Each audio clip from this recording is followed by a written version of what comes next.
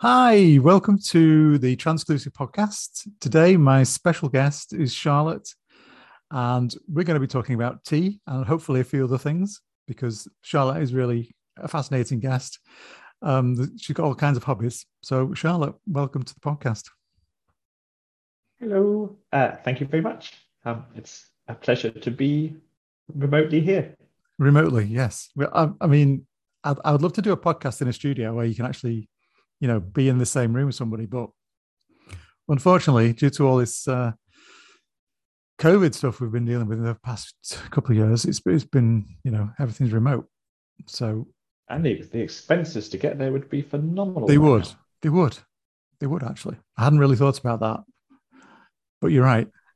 Yeah, and you've got studio hire, you've got all the microphones, special muffs. I know. Yeah, it's a minefield, really. Bit of a pipe dream, I think, really.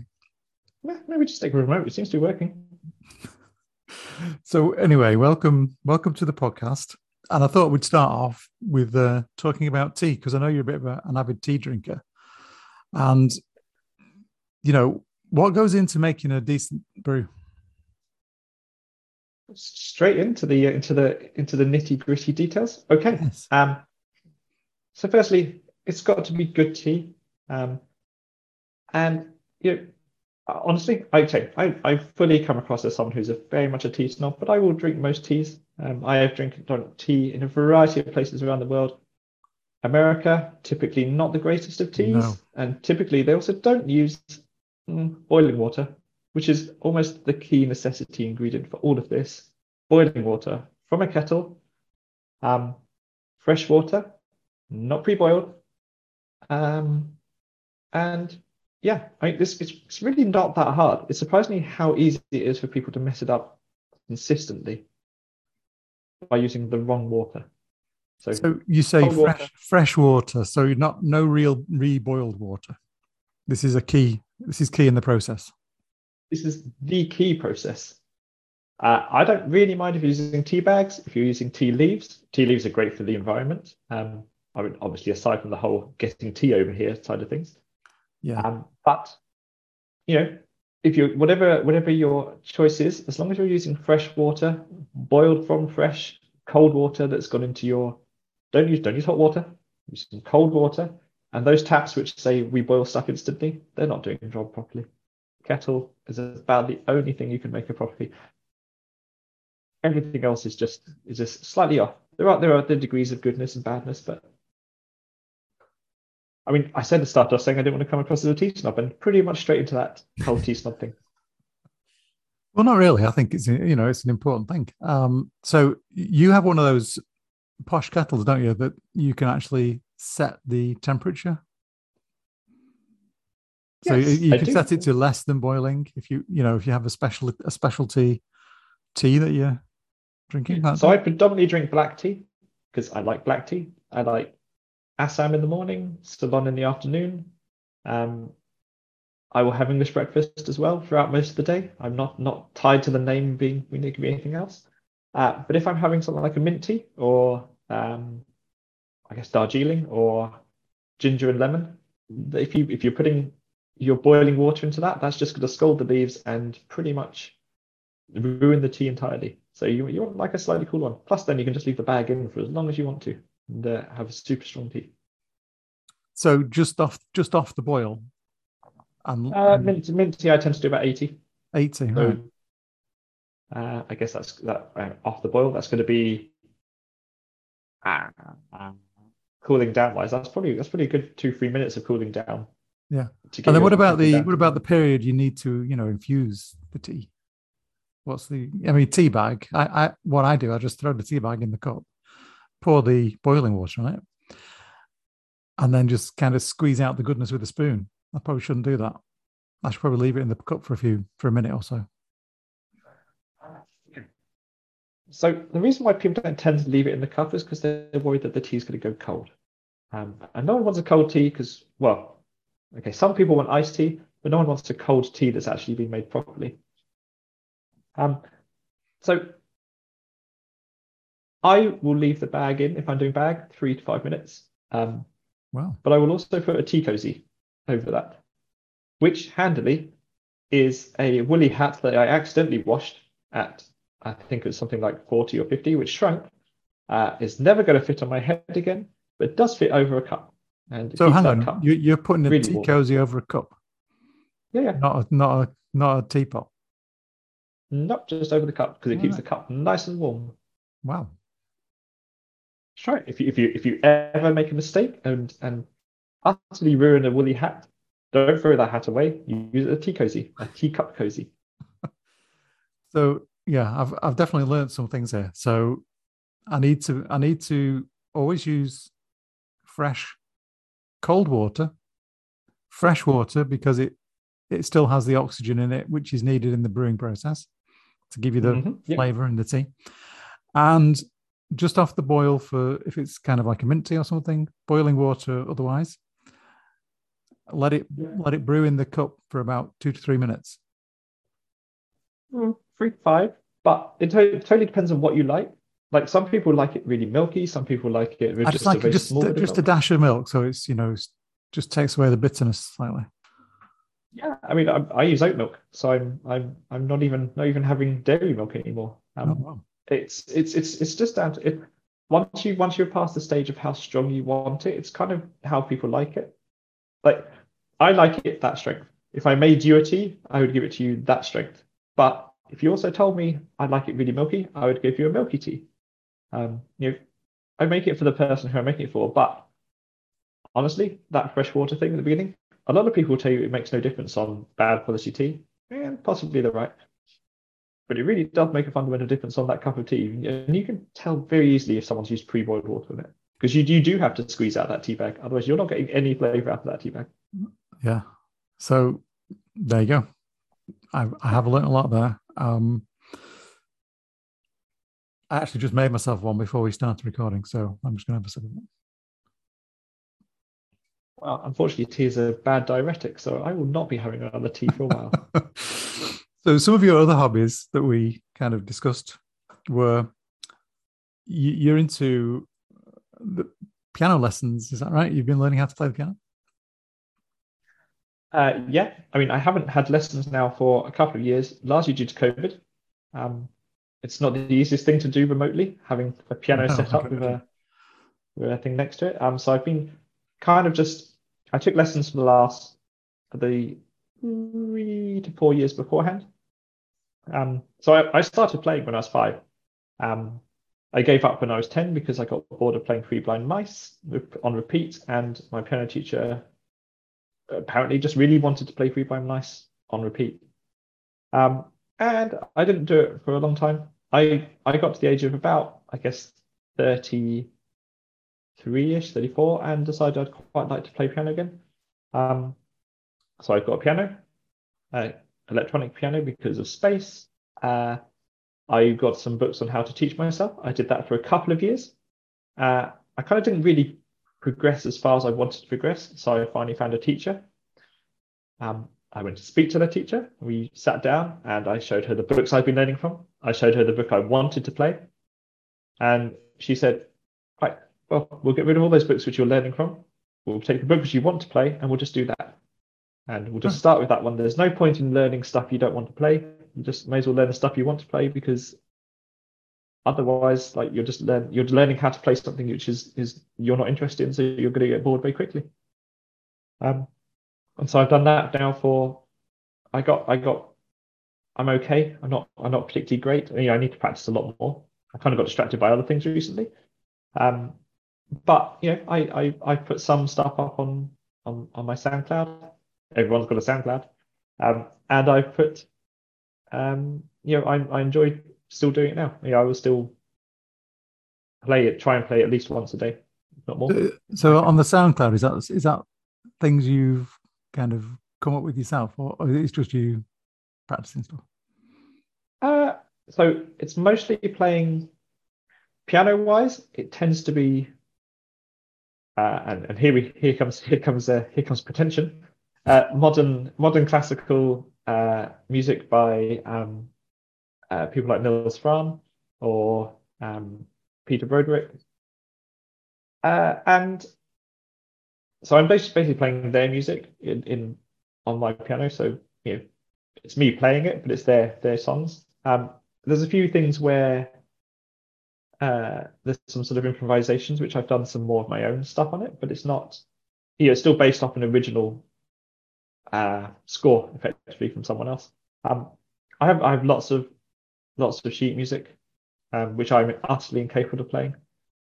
I'd love to be able to play it, but also with the amount of practice I need to do that will radically change quite a lot of the other hobbies I have, in terms of how much time I've put into them, which is where time, money, space, living, all these things get in the way. Yeah. So if anybody wanted to listen to your stuff, they can do it on your. The link is on your Twitter account, isn't it? To your. It's in the profile. The profile for my Twitter account has it. I think it's probably just bit.ly/Charlotte SoundCloud. I think that's what it is. Yeah, I'm just looking now. Yeah, that's exactly what it is. So yeah, dear listener, please go listen. Yeah, if you like that sort of thing. If you don't like it, there's some old DJ sets from the 2000s as well for a bit of fun. Like quite a broad spectrum of music there. One of your other hobbies that you're famous for is sewing. I've noticed that on Twitter you have a lot of pictures of like sewing projects that you're currently working on. Is that a recent hobby, or is that like one of these lockdown hobbies? Have you been doing that for years? Okay, so the first thing I guess, which I sort of is famous. I don't know if I would ever really say famous. Known for. Okay, I'll take that. I'll take famous, but okay, known for. Okay. I've done. I started sewing about 9 months ago. I made a pair of pajamas, bottoms, just pajama bottoms. I just wanted to sew. I sewed. I don't really know why I started it. I kind of just did start it. I wanted to make it. Honestly, there's certain items of clothing I wanted to make. I started sewing almost exclusively because I wanted to make a kipao, or I think it's called a Chongsang dress. It's a Chinese dress with like a Mandarin collar. It's has a binding around all the collars and stuff, like usually a contrast binding and stuff. And it's a very obvious Chinese type of style dress. And that's what I wanted to make for a long time. That's how I started really getting into it. But that's quite a task for your first set. So yeah, that sounds like a challenge. Yeah, it was. I finally made it a couple of weeks ago. All right. But I started on pajamas, which are easy. They're just basically 2 tubes with some elastic around the waist, so easy. I've done lots of other trousers, lots of shirts, blouses, skirts. Skirts are really generally pretty easy. I've made varieties of them. And I basically got a book called Love at First Stitch by Tilly Walnes. Yeah, Tilly Walnes, of Tilly and the Buttons, who is one of the contestants on, I think, the first Great British Sewing Bee. All right. And it's a really good introductory book on how to do sewing. It's I did the trousers first, which is a pattern from her company, and I then made sort of headband, and I've sort of just progressed on from there, trying different things, and I love it. There's something about being able to make something which you can then wear, you can walk around in, you can, and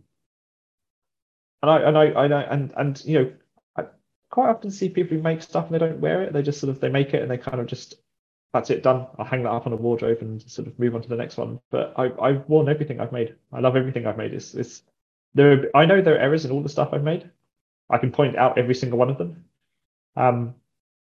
But I know most people won't see them. Nobody else is going to notice the errors, are they? Although there are certain people who would notice them. There are other sewists, I think if they looked at it critically, But the great thing about sewing is that if you go into sewing on the sort of the assumption that you're going to make everything perfect, you're pretty much going to fall down, right? Maybe some of the Savile Row stuff is perfect, or some of the high couture stuff is perfect. And they do a lot more thinking about stuff than I do. But if you look at like even brands which are seen as high quality ones like Bowden or those sort of ones, you'll see errors in the way they're put together. There will be problems in almost everything you've ever had. And most people just don't notice them. And the really great thing is that once you start sewing and you start to see these things, it's like, Not seeing all the I errors. don't need to be perfect. But I don't need to be perfect. If I make this dress and I messed up one of the seams or I didn't quite get it right, no, almost no one will notice. Very few people will, and those people who do notice also know that everything else is like that in the world. And that to make an entire dress perfectly is quite hard. It is doable, but it's very hard. Um, and you might use different techniques. Like, I put in zips in maybe a different way to the way which I'm supposed to do them for other bits because that's the way I learned how to do it. And quite frankly, it's a lot easier that way than for me than to do it the other way. Um, and it's great. I love sharing, doing it as well. Like that's what I do to is I don't know, not escape. Escape's the wrong Yeah, word. to What I do relax. just to relax and wind down. Yeah. Yeah. So if somebody wanted to get into it, what would you recommend as a kind of a starting point? I've often thought about getting into this, and I don't really know where to start. You can go So and buy yourself a the machine, first thing and that's probably not the way to do it, is it? uh no, so um I borrowed a machine initially, and I think and honestly, the first time I sewed on that machine for actually the first two or three projects I made, there's a part of the machine which is called the tension, which is how the two threads interact with each other, and the idea is you're supposed to have that tension right. If the tension's wrong, they just don't loop together. It doesn't sew anything together. And I had that wrong for all three of the projects I did. Like I had no tension set to anything. So threads, the fact that any of the things stay together is incredible. Um, but there are sewing machines are funny things. People buy sewing machines all the time, then they sort of do it for a while and they stop using them. They move on. Right. There's different types of sewing machine. There's mechanical, computerized, all these different things, right? But largely there's probably someone in a family or a friend or someone who's not using one at the moment. I know I can probably name at least two of my friends who I know have sewing machines who they're not using at the moment because they claim it's Yeah. just got dusty, it's not working, Yeah. whatever. Right? They're not hard to. There's plenty of people who repair them. Um, so I would try and find one of those first, just so you can use something that you know works. So And go honestly, borrow a machine and get some patterns and have a go, I guess. yeah, I would probably get the Love at First Stitch book because it's a really good guide. It starts you off on those very simple projects and works your way up to more complex ones, but they're all doable. Um, and fabric wise, that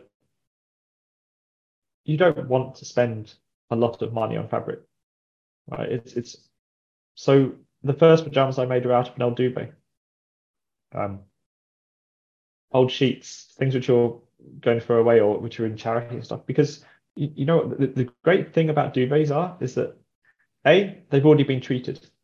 For if you buy fabric, the first thing you need to do is wash it Yeah. and dry it Yeah. because it might shrink. So whatever size you buy, it can shrink, which is really handy when you bought the right amount and it turns out it's not the right amount because it's shrunk to the enough that you've lost it. But duvet covers and stuff have already been pre-washed, pre-shrunk. Everything's already made because it has to fit the duvet. Like if it suddenly shrunk when you washed it, you suddenly no one would be happy with that. And IKEA, you can buy like a duvet cover for I don't know, like £10, and that's actually a lot of fabric. That's There's a lot of fabric, yeah, and that's on a, quite a cheap way of doing it. yeah, and it's usually fairly good quality. I mean, I've made linen trousers out of linen bed sheets from IKEA. I've got a stripy skirt which I've made out of a stripy pattern from IKEA. Yeah, if you get a two-tone one where it's stripy on top, grey on the bottom. You've got two bits of fabric for the same price as one. It's Tip you of know, the day. there's yeah, well, but it's a really easy way to get into it because most people have an old duvet which they maybe an old duvet cover which they might be thinking, well, it's a bit tired now. I don't necessarily want to have this on my duvet all the time or my bed, and you can use that just to make a you don't worry about patterns. Don't try and get the plainer the fabric for the first one. Go for that, and elastic waist. You don't have to deal then with Do you have any kind of favorite stores you go to get fabric and stuff, patterns and things? I notice when I go into John Lewis, they've got a really good sewing section in the local John Lewis here. They seem to have a lot of materials available. So I like going to the local. There's two shops where I live. There's one which recently opened, which is a dress fabric shop, which is great because typically most sort of haberdasheries around tend to be sort of quilting type shops. So the fabric is generally good for making quilts and things, not necessarily for making dresses. I've made some great clothing out of it, but it's not really designed for it. So if you're wanting to get fabric that is stretchy, like jersey or bamboo type stuff like that, they don't tend to stock that because no one's making quilts out of bamboo. So there's that shop which just opened, and the owner is lovely. She makes her own clothes as well, and I had plenty of long chats with her about picking the fabric, contrasting together. Yeah. She does huge rolls of linen, which is super good. But the nice thing is that you're then talking to someone who's really doing this stuff as well day to day. Knows what they're doing. That's a good tip. Yeah, and actually, when you're first starting off, there's this thing about making it's called a toile, which is weirdly spelled as Toile, and it's like a first version of the clothing you're making, so that you can fit it and do your changes and stuff. I very rarely ever make them because I'm very lazy. I make I think it's called like a wearable toile, where I just make the fabric out of the stuff I want to make, and if it needs to be changed, then maybe if I make the dress the second time, I'll change it. But for the first time, it's usually fine. Look on the pattern, it will tell you the finished size which it's going to be. Measure yourself, and as long as you're under that finished size, kind of work it. And the hardest thing is to pick clothing that's going to suit you. Like, yeah. Typically, as a trans woman, my body shape is not necessarily the same as a cis woman's one. Right? Yeah. I don't have the hips. My shoulders are generally fairly. I'm kind of like a Dorito in many respects, like a triangle, from the top down to the bottom.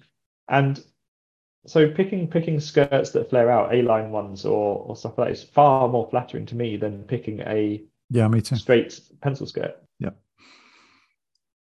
And so make those. Don't you might see the most beautiful skirt ever that's straight down. I kind of have my the favorite stores I like to go to. There's one in Lytham called Room where I go and get quite a lot of stuff from there because I really like the styles. I got some favorite shops that I will go to, and I kind of have a certain style of things I like. So what I worry about if making my own clothes is how do I find that same kind of style in pattern books? Is it easy to find that stuff? Or I guess you could reverse engineer stuff too if you want, if you knew what you're doing. Yeah. So reverse engineering is something I've not spent a lot of time doing. It's something I wanted to do. It's something I plan to do. It's worth sewing quite a lot of things beforehand, so you can kind of know how patterns so you are get built some up. experience of how to do things. Yeah. I think the style which you pick, largely you'll find patterns for most things. So I knew what the Keepal looked like. I knew I wanted to make that, so I knew that that's what I was looking for. But I've got a large collection of 40s and 50s inspired, actually 40s, 50s American inspired patterns, and different things which fit my thing. And once you find there's pattern houses which you'll fit. So Tilly and the Buttons, which is where a lot of my patterns come from, is very sort of I don't know. It's kind of modern sort of very, very simple, modern, stylish clothing that's actually generally suitable for a whole range of sizes, a whole range Yeah. of types of people. Um, to all the sort of the vintage styles I've got, which is sort of this someone called Gertie, who she I think she was a judge on Project Runway in America. Um, but all of her stuff is very 40s and 50s style. So, the big flared out dresses, the cigarette pants, stuff like that. And all of those, I like mixing those things up as well to try and make things. And, making my own patterns as well, something that's I've started to do that I've enjoyed doing as well, to actually have my own style. Because the things which I like, which I don't see patterns for. And so if I can make them, and then I can choose my own colors, my own fabrics, my own everything. And I think largely if you can draw it, or you can have an attempt at drawing it, you could probably have a fairly good punt at actually making it. Um, yeah, I mean, Yeah, it's that's just like the experience level is way up there, I think, for that kind of thing. but it's I not like mean, just somebody like me who's never done it, I, I just kind of need a help. Where do I start?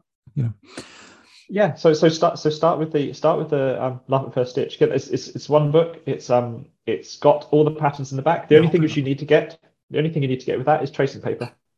And a big table. Because yeah, a solid big table is very handy. Honestly, I did all my tracing for the first period of time on the floor. I just sat on the floor. I got a large cutting mat. I put out the sort of pattern on top of it, and I drew around it. The thing which you want to do is when you have a pattern, it has like 8 different sizes. If you cut that pattern out, you're only going to have that one size now, or maybe the next size down. Yeah, If you use tracing paper, you can trace the pattern the size you want it to be, and then you can so draw. you If you can if keep you it if for the you other make it, sizes if you wanted. Yeah, yeah. well, also if you make it and you decide, you know what, the waist is too big, it doesn't fit me, Oh, then you can change it, obviously. Yeah. you can just draw on your tracing paper and make it smaller, and then next time you make it, you're making smaller ones. Wow, But tracing paper is yeah. So the book, tracing paper, pencil, you're inspiring and me. borrow a sewing machine. You're inspiring me. I'm going to go have a go. Yeah, and start really simple. Make a headband. It's a tube. Start It's with great. simple stuff and see how it goes. Yeah, Yeah. and So, scrunchies. do you have any Yeah. ambitions to go on the sewing bee? Have you thought about that? No, I Uh, can tell by your face. no, You're saying no.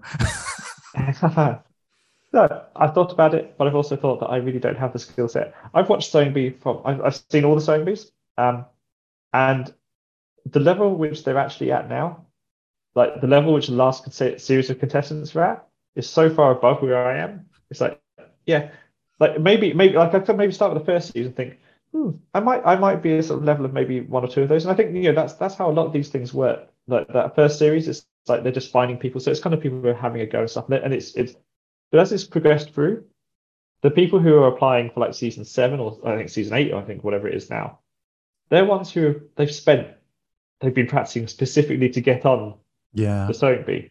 Like, and they're doing stuff which is like, that they know is going to come up on uh, the show, kind of thing. yeah, and materials are just like, why that's like a really hard material. I can totally see why you won, because the stuff you're making is amazing. It's like Yeah. I don't think anything I've ever made is that anywhere near half of So, that level. And so if you did go on, would you be the first trans woman on the show? I'm not sure if there's been any others. I don't know. I can't I can't think of any. I don't think of any trans women who've ever been on it. No, I can't. No, I don't know. But then again, there have definitely been women on there. Yeah, So yeah. who knows? Okay. Keep stay tuned. You might be on there one day. Yeah, probably once it's run its course and it's the last thing, the last dregs. So then, for your like your serious job, the thing you do to actually pay your bills, you're a software developer. Well, yeah, that's very very strong character arc for trans. to go to software engineer. Yeah, no stereotypes there at all. No, I'm yeah, I do. I technically, I mean, I write, I do write software for people, but largely I actually spend quite a lot of time teaching people, companies specifically, usually how to use the sort of stuff which I'm writing and the stuff I work with. And You're freelance. Yeah, yeah. And I go around. I have traveled in the past to a whole range of countries. I've taught in New Zealand. I've taught in lots of places in Europe. Thankfully, due to Brexit, now I only have to do stuff in the UK, which makes life a whole lot more boring. But hey, but it pays. I do. It does. It pays the bill, and I get to. There are benefits. For the last couple of years, it's been Zoom. I've done a lot of Zoom calls, a lot of Zoom training, which is not my preferred way of doing it. But I also transitioned halfway through a lot of these things, which has been an interesting experience of how, I guess, strangers in a sense, people I work with, how they react, how they would cope with things, how much it affected them, and has been largely fine. It's a tech industry. I'm teaching generally forward-leaning departments in these tech pieces, which are interested in the sort of tech I'm doing. And I, to my knowledge, never had a problem. I've been fully backed up by the clients who I work with, saying that they would, if anything did ever happen, that all I really have to do is just hang up and walk away, and they will sort it out for me. Yeah. So I'm very, very lucky. You've not really lost any clients or anything. It sounds like you got a lot of good support there. Yeah, no, I've lost no clients. I gained clients, not specifically for being trans. That's not. I don't advertise myself as that. It's not my leading. It's not my leading on the business cards. Why should it be? Exactly. But I've got new clients during the since I transitioned, and I haven't lost anyone yet that I'm aware of. It's been fine as far as I'm aware. So you live down in Devon, don't you? I do at the moment. Yeah. But you're originally from Cornwall, or was it? Or no, I lived in Cornwall. I'm from Brighton. I lived in Cornwall for a bit, for sort of good sort of, I guess, 7-8-ish years. But I sort of recently moved to Devon. Yeah, I'm from Brighton. I'm Brighton born and bred. So I'm hoping to see you at Brighton Trans Pride this year. Coming up in July. Yeah, it's a distinct possibility. That would be. I certainly hope so. Yeah. I know our friends Jess and News will be going too. So because they've not had one for the past 2 years, so it's going to be. I think it's going to be quite a busy event. There's going to be a lot of people going who haven't had the chance to go. No, well, I think there's also a Trans Pride in Newquay this year. So I probably think you're going to that. Right. I'm not exactly sure of the dates of that. I think that's in May.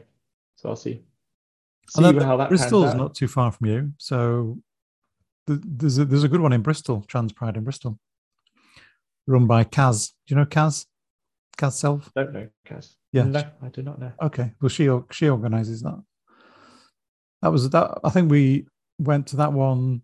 I think it was the same year as we went to the Brighton Trans Pride. But yeah, it was great. It was a small event, but it was really well organised. I enjoyed it immensely. Well, Bristol is a very nice city. It was. It was a great one. Great day out.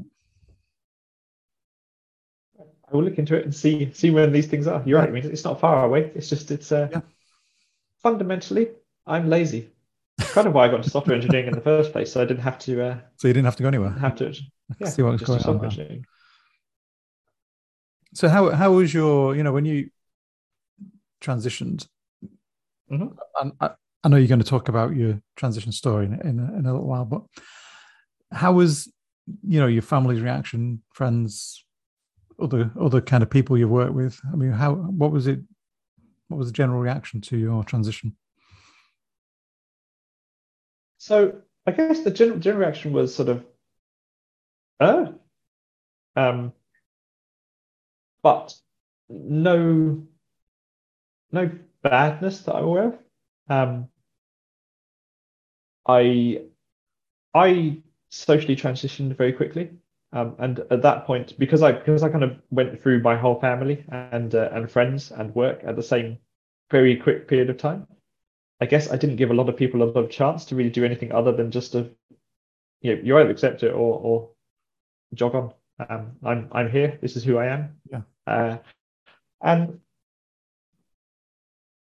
despite internal prejudices of how people would react, I actually all of every my family have been supportive fully. My friends, my friends have been fine. I don't know of any friends I've lost. I've certainly had people who I thought I might lose, I potentially could lose, or I wouldn't want to be friends because possibly that's not the way their political Yeah. or personal views would lie, but who have been sent messages of support and stuff. I had a friend who, honestly, I'm reasonably confident. I thought had ghosted me for like 20 years. Who sent a message saying, I'm if you need to, I'm here. It's fine, and that's great. I'm exceptionally lucky. I know that full heartedly that there's not a single person who I class as a friend or I class as family or who I've worked with who has said anything negative to me. If someone's ever said anything negative about me, I'm not aware of it, and that is fine. Right? That's the way I want it to be. Absolutely. I don't want to. No, but I mean, it's great to hear that you've had, so much support. That's fab. It's also it's a spread of ages and stuff as well, right? It's not. I've got friends who are. I'm 41. I've got friends who are in their sort of 20s. I've got younger friends. I've got people who are older than that, significantly in the middle, all the way around, right? The whole range. I've not had a single issue with any of them. Like, Yeah. there's not a set. It's not like there's a characteristic that if you're this age that you're going to have a problem with it. No. I mean, largely the older generation, the ones who I thought would have been the biggest issues potentially, because they, certainly some of the people I know are older, conservative voting, all those sort of things. It's like, well, you know what? We've lived through enough life. Why do we care? Yeah, I had a you, very kind of similar experience with, members of my family who, fairly old now.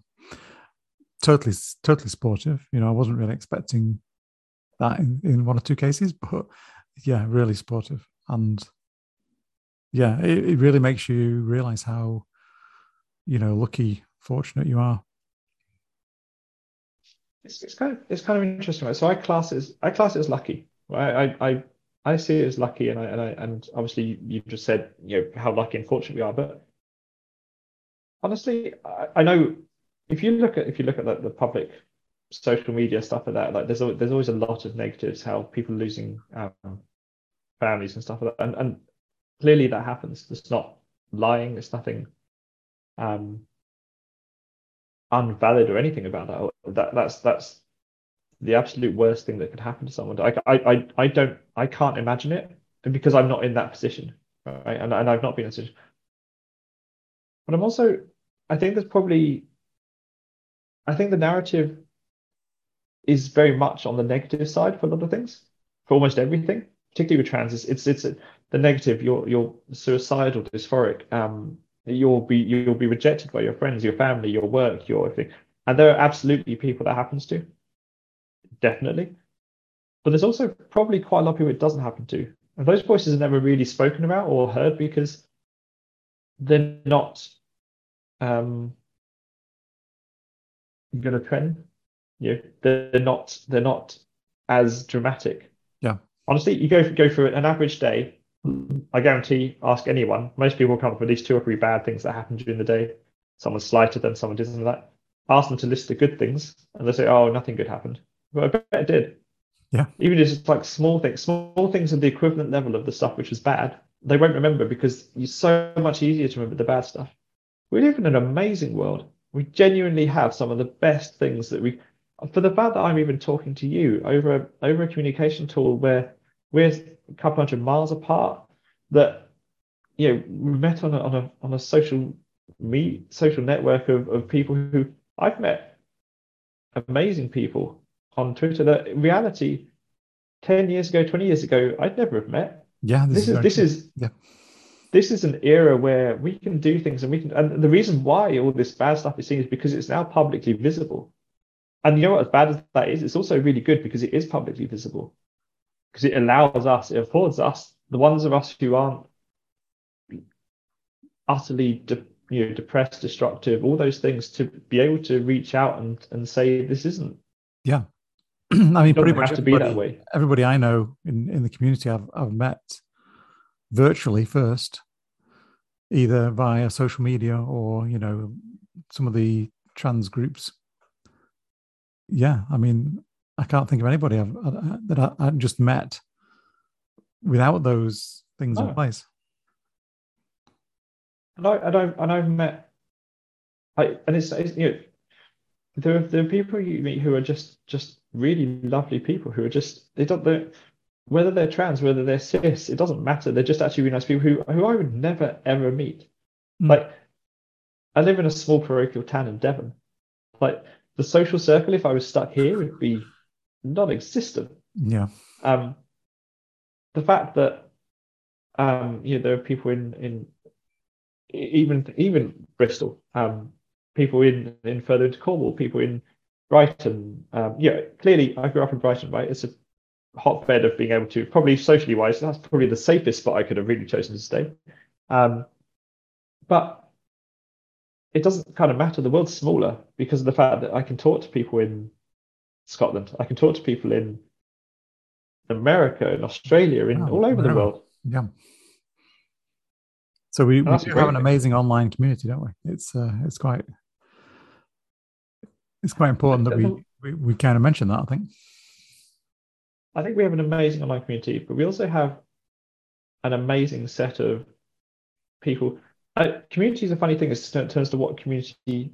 When you sort of talk about community, are you talking just the trans community or trans and allies, or actually just people who? Because the amount of people I've seen who are just normal, who don't even know someone's trans, or just they maybe follow me because of the sewing. Yeah, I The, mean the fact that I'm trans is that's the irrelevant. ideal, isn't it? That we know all these people for not just the single reason that we're trans. I mean, we should be having friends with with all kinds of people for all different kinds of reasons. It's not just because we're trans. I'm a woman Yeah, first and foremost. I'm exactly. trans secondary. Yeah, Not even maybe secondary. I'm a sewist. That's you're sewist. yeah. Yeah, Not so a I sewer. mean, I think when you first come out, you're focusing on your community of trans people because it's like it's the most important thing for you at that time. But then I think later on, you kind of expand your circle into these other groups, which are mainly based on your interests and other aspects of your life. It's really difficult to not focus on just the trans stuff in the very early stages where it's very kind of in your face important time that you're going through. But as you relax and you become more used to being yourself now, I think you kind of Because you expand into all those other areas mainly based on interests and things you like to do. yeah. I mean, like you're a media mogul. You've got all this sort of all your podcasting stuff and all of those things. Um, but it's slightly.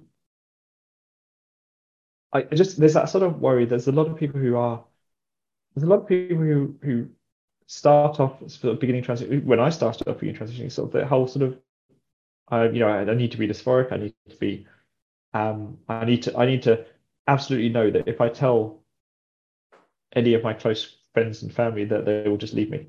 Like that's what I know. I know that because that's what Twitter's telling me. That's what social networks tell me. Yeah. And it's really important to have those things where it's not all bad. You know what? Sometimes things are bad, and they, that happens. But sometimes things are actually good as well. There are good stories out there. They're just not pushed up through the algorithms as Yeah, much because they yeah. don't sell. So I've met so many lovely people, recently through all kinds of different channels, and the topic of me being trans never comes up, which is I think is amazing. It's great. I love that. I think we need more. Sure. We need more of that. We need to be more relaxed in who we are. I think. Yeah, and it will honestly, I'm naive.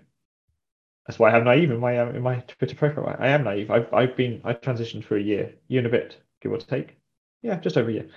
Um, so I've not been embroiled in the issues, in the problems, in all of that stuff for enough time as everyone else has. And absolutely, I will make totally naive comments about how, what, yeah, it seems like it's terrible, but it's also my worldview, my actual lived in life is not as bad as it's painted on Twitter. It's not as bad as Yeah, as well, I as mean, if you spent all your time on Twitter, you would never leave the house.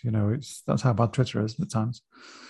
yeah, but there are people who do that. There are people who will hide because they see these things. And So I guess again, the message is that there's a lot more to just seeing stuff on Twitter and Facebook.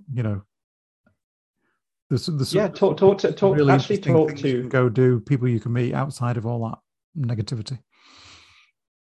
but also talk to the maybe talk to the people who aren't doing the negative stuff. If someone messages me and asks to talk about stuff, I would talk to someone. I would talk to anyone about any part of it Yeah, to the point where they don't want me to talk about it anymore. And I would still carry on. Um, I've had lovely conversations with people who are scared, who are worried about stuff, and you know what? There absolutely is. Sometimes some of their fears are justified, but actually, a lot of the time, it's actually just knowing that they're not alone. That actually there are people out there who they can talk to who aren't going to just. I, it's really easy to go down the route of reinforcing someone's views on something. Like, oh, everything's horrible. The world's terrible, and you go, yeah, no, it really is. It's terrible. It's horrible. The world's horrible. You need to fight back. You're right to get depressed about it and stuff like that. Whereas to have someone actually say, it's not necessarily all bad. It's not, pick up think of the good things you've done. Think of actually, here's a few things. I spent the whole day out and nothing happened. yeah. Like that's a good thing. Nothing happened. Like if that shouldn't be a good thing, that should just be normal. It Like a should be good thing normal. should be I went out and someone complimented me, or Yeah, that's and that's the kind of thing which I think we don't. There are certain lots of people who are really positive and would be absolutely helpful. And I'm totally 100% someone who's been on an utter roller coaster, where I've been really low, really depressed, really unhappy, through to being ecstatic. I think I'm kind of in the middle now, kind of okay. I think I'm good. Uh, but all those things are things which almost all of us have been through, and it's not because I'm trans. It's because that's just life. It's not trans specific. It's life specific, and it's actually just who. No one's life is simple. I mean, maybe millionaires, multimillionaires, their lives are relatively easy because whatever. yeah. But most people's aren't. Most people have worries about everything. I worry about whether I've killed my plant. I worry about whether I've sown the wrong seed. Like the reason why I tweet about my sowing is also because I make mistakes all the time. And you shouldn't be fearful of making a mistake. You just unpick it. You learn how to just fix those things, because actually that's what life is as well. You just fix it. You have to do that because otherwise you just get stuck in a rut. And then you know you need to get pulled out somehow. And it's easier to just realize that these things aren't unsolvable. They are fixable. Also sound like a really positive sort of I don't know, one of those sort of evangelist type people who's really annoyingly positive about stuff. I mean, no, I can be impressive if we it's want. good We to can be. do that. No, It's it's fine. good to be positive. I mean, we need to be positive. We've got no reason to be negative. Let's be positive. Okay. Yeah, but I don't want to be. I don't want to be seen as pragmatic. Yeah. I'm positively pragmatic, and I don't really like to spout a lot of aphorisms about making like I this mean, is it's yeah. all okay because it's not. Sometimes it's really not. Sometimes it is Yeah, I just mean, it is bad. the fact is there are people out there who are trying to do terrible things to us, and there's governments making Yeah, stupid laws, etc. But yeah, okay, there is that. But we need to stay positive. We need to, remain as positive as we can and fight these things in a positive way. yeah. You need to have the light with the dark. Otherwise, there's no. If you just focused on all that dark stuff, it would just be awful. Your life would be an absolute show of everything bad. And there is some really good stuff. Almost every single person I follow, I can point out stuff they've done that's really good, really positive, really nice things that they do, and I bet almost all of them would forget that they've done it Yeah, to a to a they wouldn't to a recognize no it. person. Yeah, No, the only reason I follow people is because I like them, because they are enjoyable to talk to, because they're enjoyable to converse with. So almost every single person I follow, they've done that good. They've made it good enough that I wanted to follow them. So that's a tick in everyone's person's books. yeah. I don't follow people who I find antagonistic or boring and stuff because why would I? I've got my own life to live. I Yeah, don't really want to there's spend enough it of looking that. at someone There's who's enough of that depressing. out there. Yeah, Yeah, very true. that's not to say if I don't follow you that I think you're boring, because that's the other way that could be read, and that's not the intention. No. So could you just explain to our dear listeners your transition story? Just where how did it begin for you? What when did you realize that you were trans? Okay, so I'm a child of the 80s. I went to school from 86,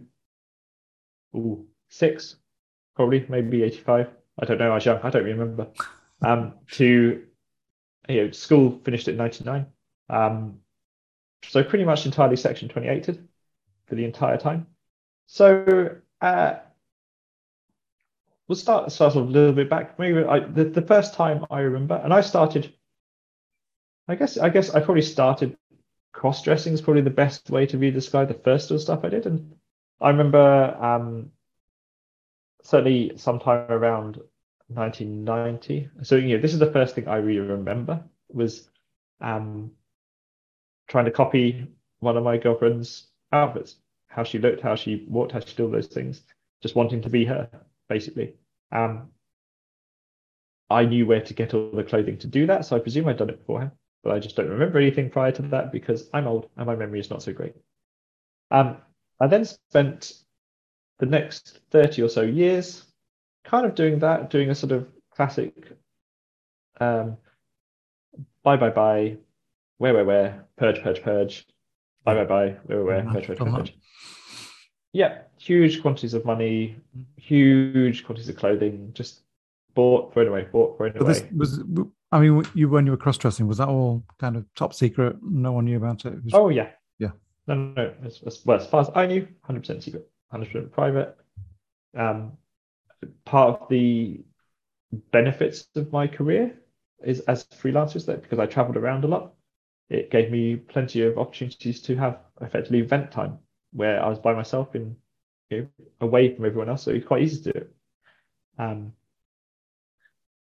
uh, And largely due to role models and perceptions of society and stuff like that, I probably spent 30 years thinking I was either some sort of pervert or, yeah, basically a pervert, because that's kind of the role models I had as I grew up.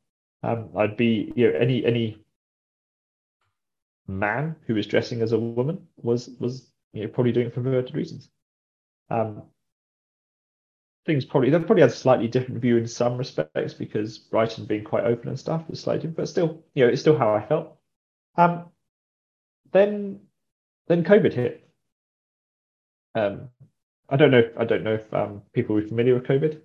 It was a disease that sort of really just killed everything off in terms of social stuff for quite a few years. Um, but what it did for me was it stopped me traveling. It meant that I basically spent 24/7 at home, working remotely on Zoom, which not a problem. That's my job is eminently doable from that. But what it did do is it stopped me being able to have an event time to be me anywhere else. And that led to me spending quite a lot of time trying to figure out actually how important was that? Was it just something that was just a flash in the pan? I can go to it, or was it something that's actually this is actually me? And I spent a lot of time. I'm a computery person, so I've got text files all over the place, trying to read, trying to remember my history, what I've gone through, how I stepped back, all those sort of things. And I started to come to the conclusion that probably it's not just a fad. There might be a little bit more to it. I got in touch with a counselor who I spoke to for quite a long time. This is around sort of, I don't know, about probably after I don't know, maybe 6 or 7 months of from COVID starting. Yeah. And I changed my pronouns on my sort of the clients and stuff to they, them, just to see how it felt, see how it sort of fitted me. And, it was better. Didn't really sort of quite fit quite right. Still didn't feel quite right. And eventually just sort of one day really sort of tweaked that I was actually trans and that her fitted me better than the other stuff did. And that would have been sort of about, I don't know, late February or something. And I guess probably a few weeks later after that, I socially transitioned. Right. And I kind of did everything in a very short period of time. Largely anyone who followed me on Twitter at that point in time will be very aware of it, as I very publicly went through the whole process. Which is very much in fitting with pretty much everything I've done in terms of where the transition stuff has been quite public. So you kind of got to the point where you decided that you need to do something about it. Yeah, things. So I came out due to my partner at the time. I came out to her. I hadn't intended to. I knew I wanted to. Everything I'd read online said that she would leave me, that the world would crumble, everyone would leave me. I would be by myself. So I wanted to wait until travel restrictions were lifted from COVID, because there's two reasons for it. One, in case I needed to go somewhere, in case she said you need to get out of the house, or two, in case she wanted to be able to go somewhere. I didn't want her to feel trapped, or me to feel trapped. I didn't want that to happen. And I thought, you know what, it's probably going to be a few more months. I can cope with this. I can kind of deal with this for a few months. I've done it with 40 years so far. A few months, this is going to hurt. Yeah. Events transpired, and I accidentally came out, which is not the best way to do it. But then again, I'm not entirely convinced there is a great way to do it. And I ended up coming out significantly earlier than anticipated. And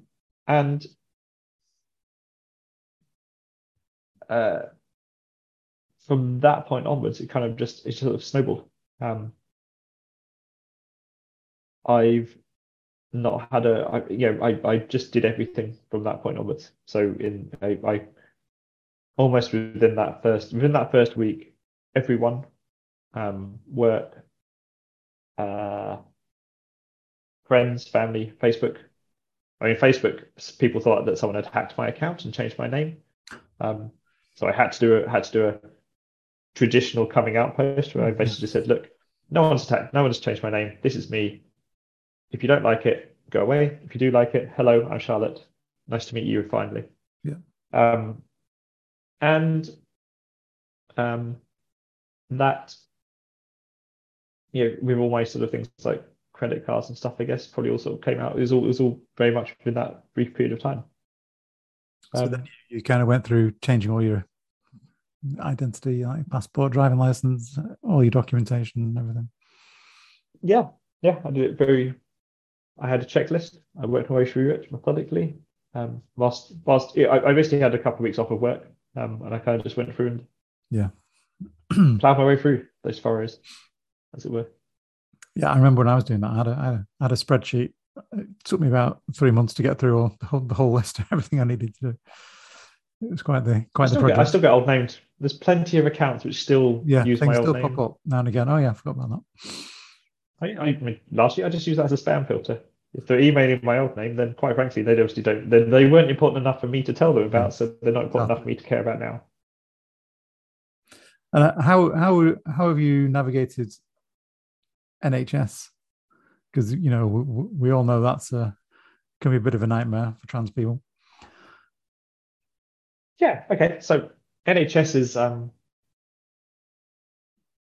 guess there's the GIC. So I've been referred to the GIC, the Laurels, because I'm in the Southwest, which is I think when I did it was a 5-year waiting list. Yeah. Just the first sort of meeting.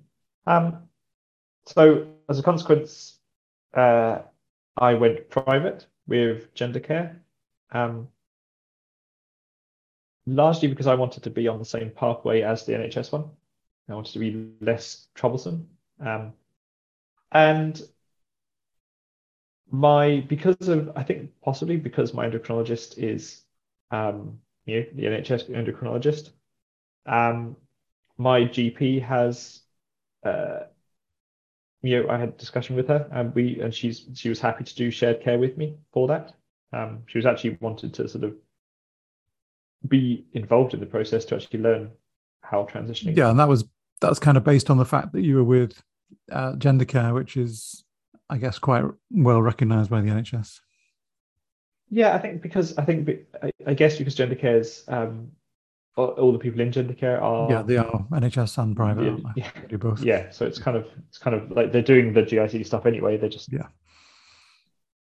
getting paid extra, which is so I mean, that probably gave your GP some confidence, I think. Yeah, she was, as long as she looked at the endocrinologist who was going to be sort of dealing with me and said, "Yeah, he's." I mean, basically, what she said was our guidelines say that as long as we trust the endocrinologist and the person I said I was looking to go and talk to, she said, as long as we trust them, then we will. The guideline basically says that we should be okay to offer shared care with it, and so they did. I try not. One of the things. So I've been on HRT for about 6 months or so. I try not to talk generally too much about that side of things, not because I'm embarrassed by it or it's a problematic sort of thing. It's partly because I have that sort of worry that not everyone wants to do it, not everyone necessarily can do it, right? And that's something which I don't particularly want to say. Oh, look at me! Yeah, I've saved. I've got enough savings that I can do private. That I can get onto the I can jump HRT and jump the 5-year waiting list. Yeah.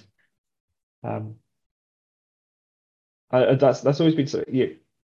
There's no point in sort of saying I'm not on it, but also I don't tend to advertise that. I don't have my HRT start date. There's not that's just me personally.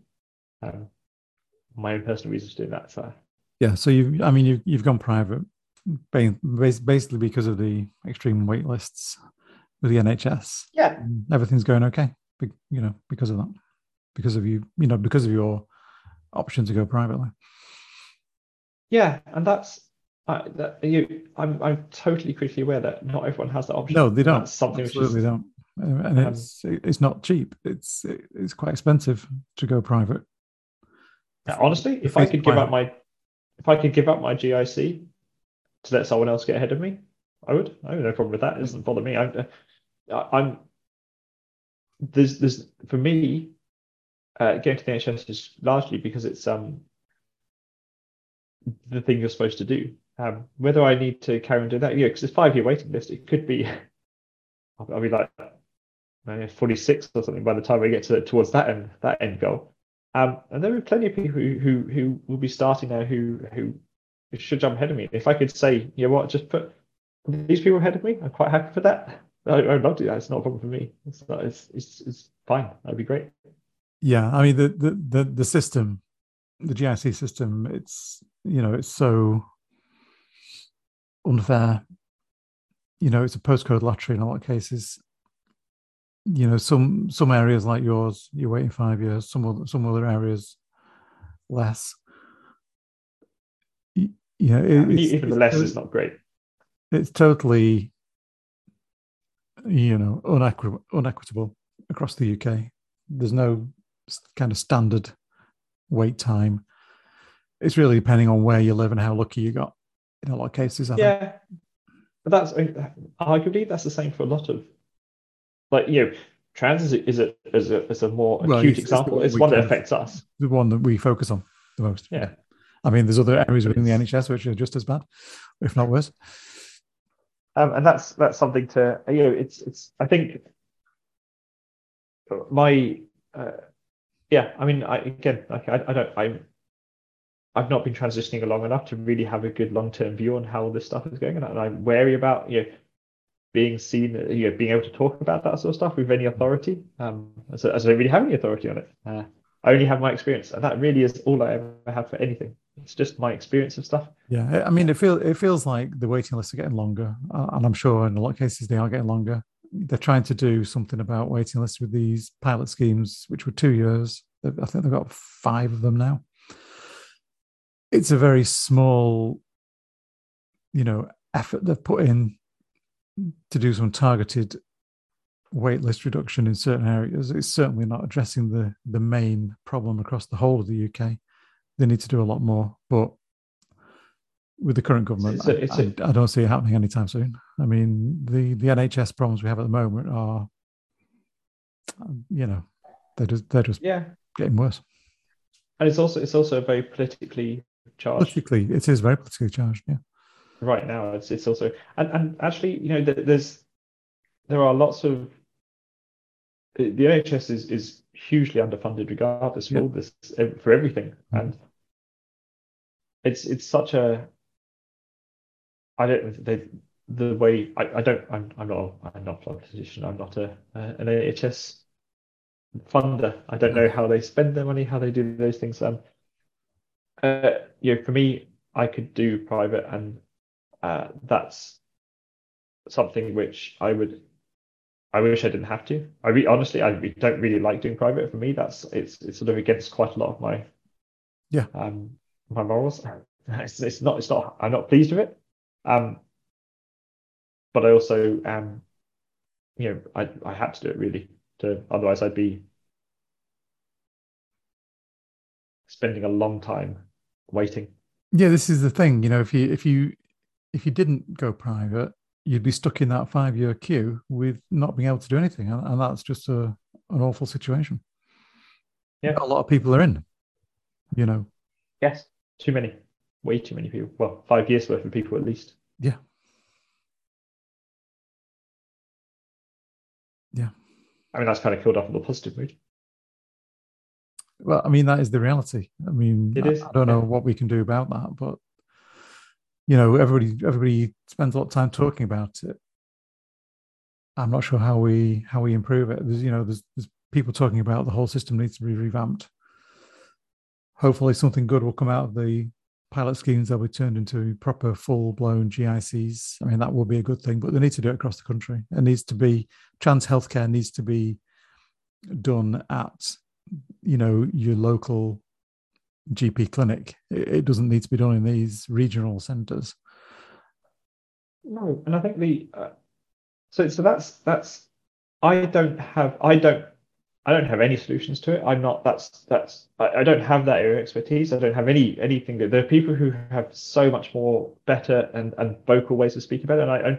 I'm wary about saying anything really because I'm always worried you step on someone's toes and things. But Yeah. those people are fighting. They are doing it now. I know of people who are talking to the NHS and talking to even the other sort of departments about lots of things about how they can make things easier.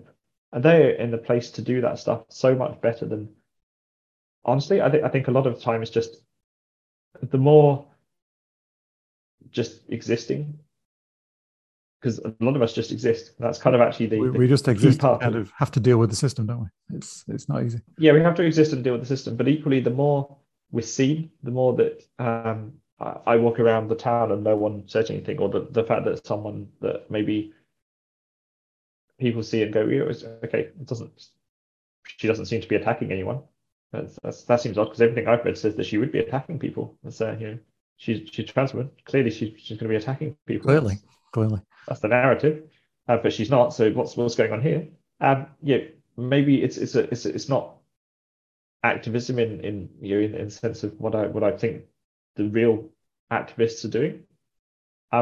It's just existing in a way which makes people not fear, not worry about who we are, how we are, who those people exist. And that's actually quite a lot of what it normalizes things. Yeah, living your life Yeah, as you are. Yeah. yeah, Yeah, that's a powerful thing. It really is. I think so. I hope so, because that's all I'm doing at the moment. Let's talk about Charlotte. Okay. So I've seen this on your Yeah. Twitter account, Charlotte. I think it was based on your birthday. Go on, you explain the story. It was originally, yeah. Okay. So quite often I see I see people on Twitter sort of they post something about their birthday, and then there'll be a subsequent post a bit later on, maybe a quote tweet or something saying, "Oh, no, it's like this. No one's given me all the likes and love I need for my birthday. Nobody said I feel happy birthday depressed. to me. Yeah, why do I even bother being on Twitter?"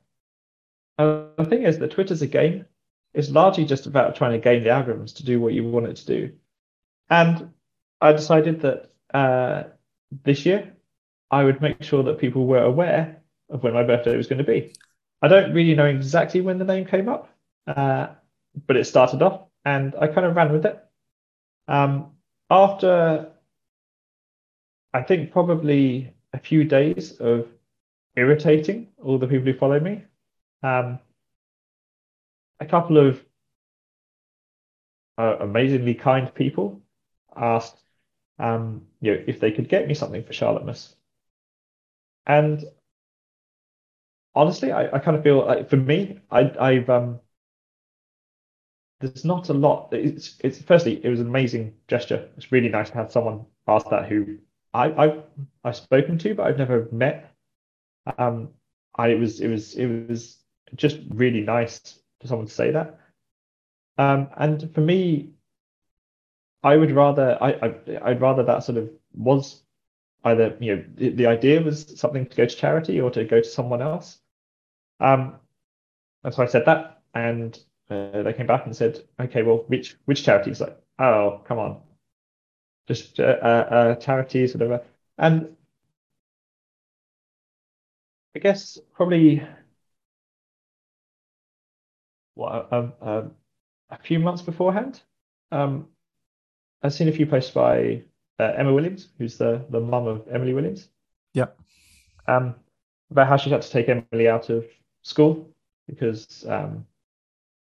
the people in school were being shit to Emily. Um, and you know what? Going to school for me was I was bullied. I was that's kind of you're either the bully or the bullyee certainly in my area of school. Um, and it wasn't great. I had plenty of times where I picked up where I didn't want to go to school, stuff like that. But I could do it. Largely because I was presenting as a cis male in the 80s, which actually genuinely, cis white male in the 80s, pretty easy. Um, and the bullying was largely just because they were dicks. Um, but I can't imagine how hard it is to be 13, transitioning, and Getting bullied at school at the same time. Yeah. Awful. yeah, like constantly, all the time, right? Yeah. And Emma set up a sort of GoFundMe to be able to afford to look after to teach Emily at home. Yeah, so I just said it's a go for they're trying to raise I think it's £7,000 yeah towards to paying for Emily's homeschooling. yeah, which is eminently reasonable, right? When you're talking about going from most people's home environments is a TV, maybe some books and stuff, maybe a computer or something, which they use for doing maybe a homework on. But it's not set up to teach someone. No, It's not set up to actually help someone learn. And you know what the biggest thing is that I can use big words. My career is based on the fact that I learned how to do stuff at school that to do things. To have that removed from you, to be able to have that element of being able to do the stuff you need to do to actually just to progress in life, and for such a shit reason, again, sorry, is that it's just terrible. And actually, you know what that I said just donate some money to Emily. Yeah, That would be great. absolutely. I'd love that. And so I put a few tweets up about the fact that it was gonna that kind of as if it was a fundraising drive. Yeah. I spoke to Emma first just to make sure that she was okay with it. Yeah. Obviously, Charlotte's itself is quite a silly thing. It's not particularly serious, but it started sort of take a life of its own. So it wasn't the day after Charlotte's. I had people coming up to me saying, "Well, Handik, was Charlotte's your birthday?" I was like, "Yeah." But the fact that people didn't know was great. The fact that on a day which is typically very self-centered, where everything is about that one person, and there are other people who's had birthdays on the same day, and there are lots of around the world. I guess millions of people who had the birthday on the same day. It's just a day in a week. Of the day. Yeah, but to be able to actually say, instead of just someone saying happy birthday to you and you going, oh yeah, thank you, that's great, thank you, that awkward sort of saying thank you for everything. To be able to say effectively happy birthday back to them, like happy Charlotte's back to you, is great. It's a really good thing to have to be able to do it. It makes me feel I felt way happier being able to being able to do that and be able to sort of almost recall everything that's sort of coming back, because that hashtag in a week which was particularly bad for trans, particularly in the UK, and I guess there's nothing bad on that hashtag.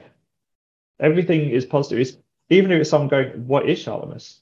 I loved it when someone like Jess tweeted about Charlotte's and someone who just followed her was like, what's Charlotte's? Like, yeah, and then you can people point who don't follow towards the fundraiser for Emily. It's a really neat way of doing it.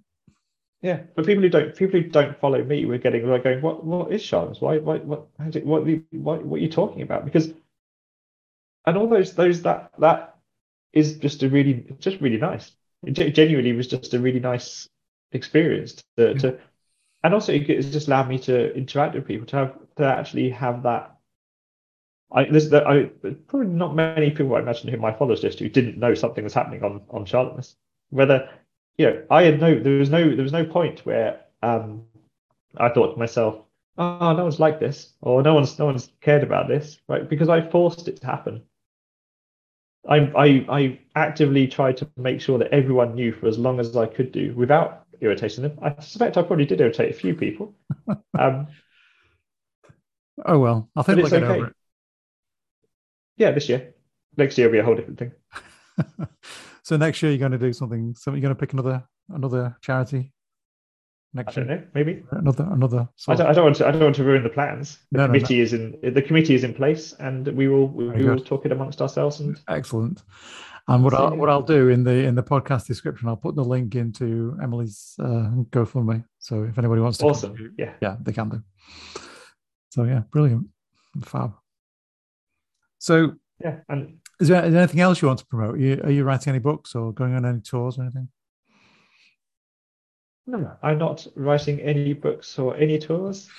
I am critically aware there are quite a few, trans books, and my story is really not that interesting from that point of view.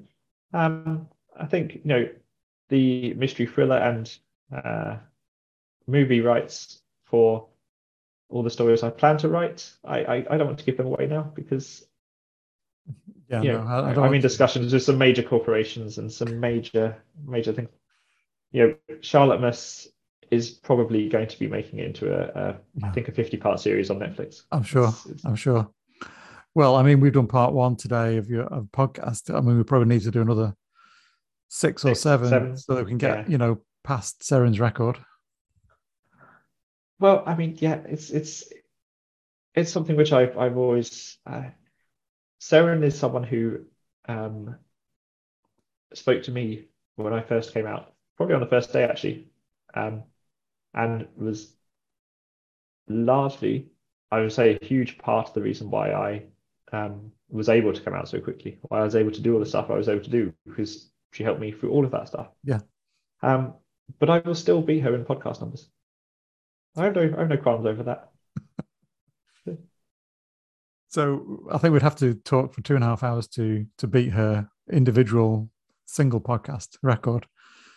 And Well, okay. we Well, did I'll go brew another we tea and did then we we did carry 3 on. podcasts in total. The original one, and then there was 2 around her pre-post surgery event. So yeah, I mean, I think we've done a good job here. I think what we've done so far today. It's over an hour and a half. So yeah, that's a pretty good start. Well, we'll have the pre-Charlotte Miss one for next year. Yeah, Then we'll the do it. post-Charlotte Miss We'll wrap up. definitely do another one. The 24-hour live feed that I presume will be I was is thinking part of the of plans. doing maybe a 24-hour podcast to raise money. What do you think? Yeah, I think that could work very nicely. I think Yeah, maybe just a live stream of everything. maybe a We'll have podcast live stream thing for at least 24 hours just to raise money. Different at guests come least. on, different hosts. It doesn't have to be me all the time. You get really bored listening to my voice. So give a few different people come on and just keep the thing going for 24 hours. Yeah, that sounds great. Yeah, we'll try and organize that. Try and coordinate it with Charlotte Miss for next year. Well, yeah, I mean that would be ideal. But equally, I'm happy to start any national holiday any time of the year. Yeah, good idea. Yeah. It Excellent. doesn't matter as long as it should be it should be a festival period almost every other week should be a At festival least period. once a month, I think. Yeah. Yeah, once a month. I'm happy with that. Who needs an excuse? There's always someone's birthday. Yeah, absolutely. You may not know them, but it's their birthday. Celebrate it. Well, it was absolutely great having a chat with you today, Charlotte. We covered a lot of interesting topics there. Thank you so much for coming on. Much enjoyed. You're very welcome. It was lovely talking to you as well. I guess we should thank Jason for putting us together. Yes, indeed. We should. Yes. Thank you, Jason. Thanks, Jason. And for anybody listening, please subscribe if you enjoyed the podcast. Always happy to have guests on if you want to come on and let me know.